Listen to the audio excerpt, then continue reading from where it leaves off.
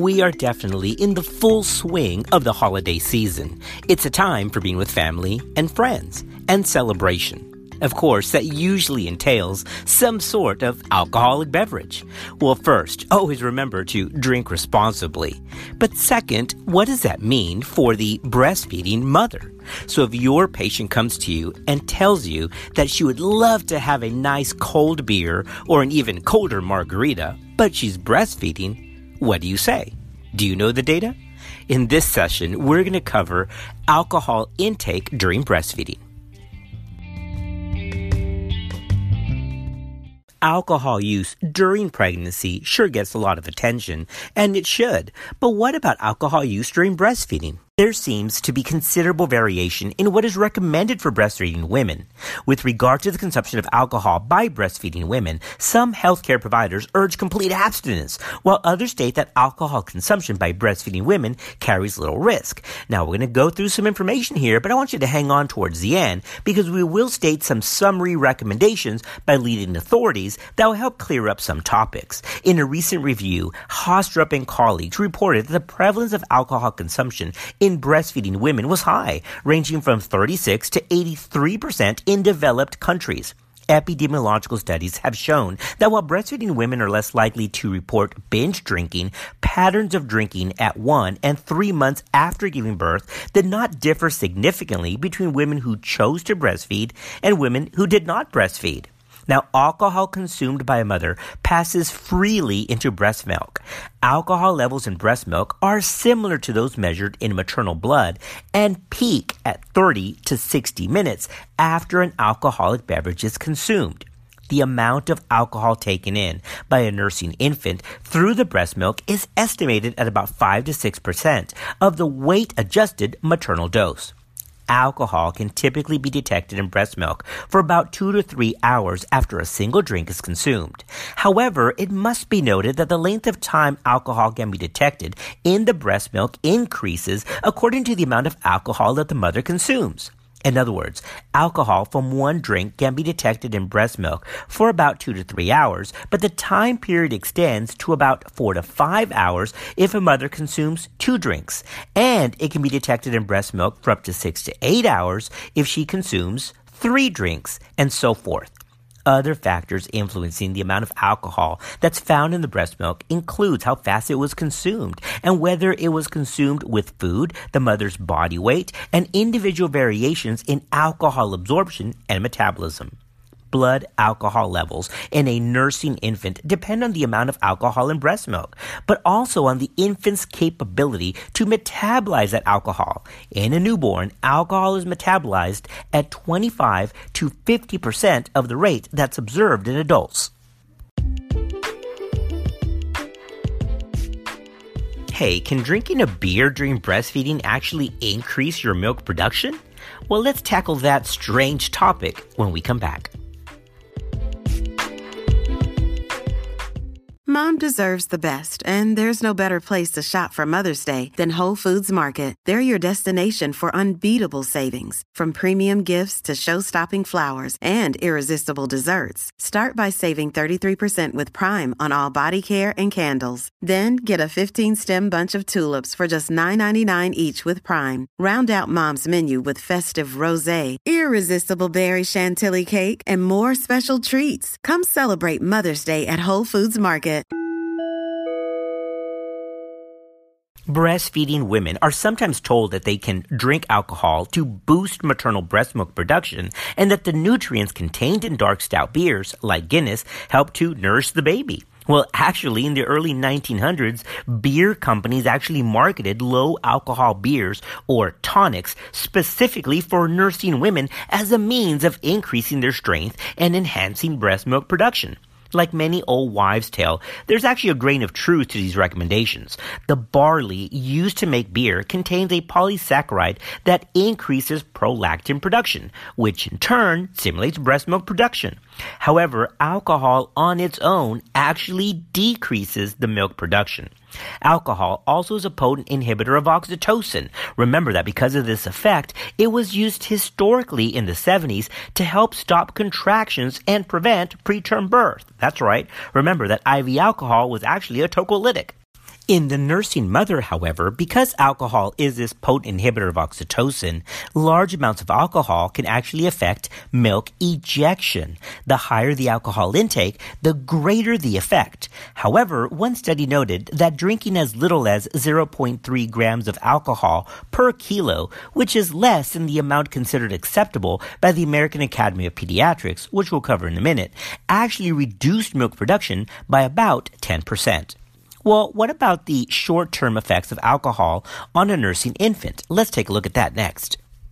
Studies have shown that infants breastfed by women who had consumed alcohol prior to nursing consumed about 20% less milk in the first 4 hours after maternal alcohol consumption than women who did not drink. However, a subsequent study reported that if mothers did not consume any more alcohol, babies breastfed more frequently and consumed larger amounts of milk in the 8 to 12 hours after maternal alcohol consumption. Although some have speculated that this reduction in infant milk consumption may be caused by changes in the taste of the milk, it's probably more related to decreased supply. In fact, authors have observed that the infants actually consume larger amounts of alcohol-enriched milk than plain breast milk when provided to them in a bottle. Changes in infant sleep patterns have also been observed, while 2 studies reported that the total amount of sleep was unchanged after consuming alcohol-containing milk. These studies noted that the sleep was more fragmented. In contrast, another study demonstrated that total duration of sleep decreased on average about 25% after infants consumed alcohol-containing milk. Well, that's short-term data.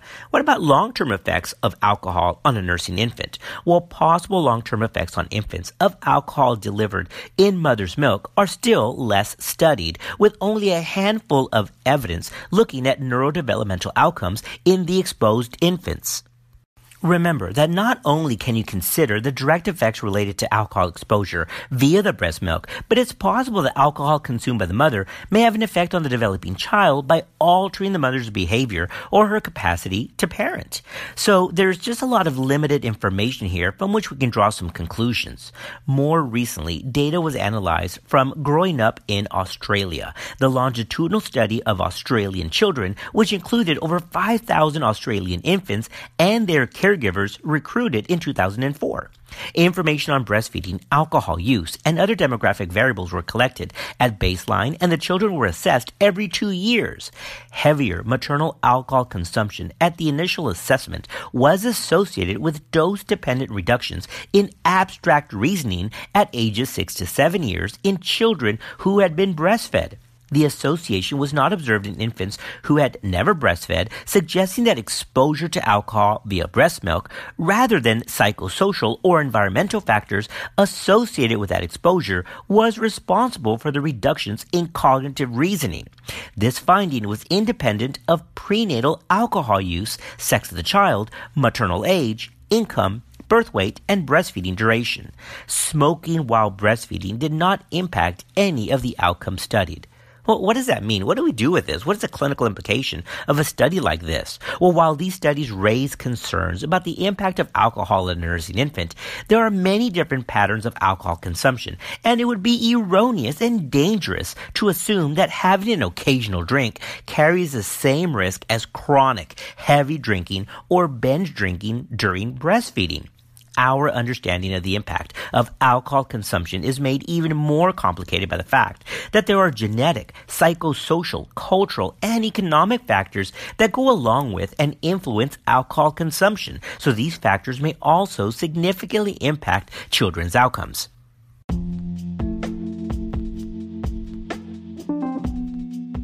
All right, well, that sure was a mouthful of information, no pun intended. When we come back, let's talk about some guidelines regarding breastfeeding and alcohol as we wrap up this podcast. Guidelines regarding the use of alcohol during breastfeeding are varied. According to the most recent recommendations on breastfeeding from the American Academy of Pediatrics, ingestion of alcoholic beverages should be minimized and limited to an occasional drink, but no more than 0.5 grams of alcohol per kilo body weight, which for a 60-kilo mother is about 2 ounces of liquor, 8 ounces of wine, or 2 beers. Furthermore, they recommend that mothers avoid nursing their infants for 2 hours after their last drink to allow for the alcohol to be cleared from the breast milk. The Mother's Risk Program in Toronto, Canada, has issued more conservative recommendations. It states, at this time, there are no known benefits of exposing nursing infants to alcohol, although occasional drinking while nursing has not been associated with overt harms to infants. The possibility of adverse effects has not been ruled out. Occasional drinking, however, does not warrant discontinuing breastfeeding, as the benefits of breastfeeding are extensive and well recognized. Until a safe level of alcohol in breast milk is established, no alcohol in breast milk is safest for nursing babies. It is therefore prudent for mothers to delay breastfeeding their babies until alcohol is completely cleared from their breast milk. So that's the information from the Mother's Risk Program in Toronto, Canada. Information about the long-term effects of exposure to alcohol during breastfeeding remains lacking. Therefore, to minimize the risk of adverse events in nursing children, it's best to counsel mothers on adhering to these recommendations from healthcare authorities on this topic, and at least do the minimal amount of alcohol intake during breastfeeding, or if breastfeeding occurs, await the appropriate amount of time to minimize its exposure in the breast milk.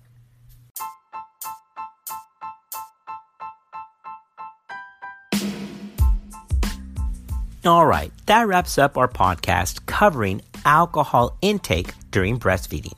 The information for this podcast came from a medical review article by Ruda Nomax, MD, PhD on the subject from December 2018. Thanks for listening. We'll see you next time on Clinical Pearls.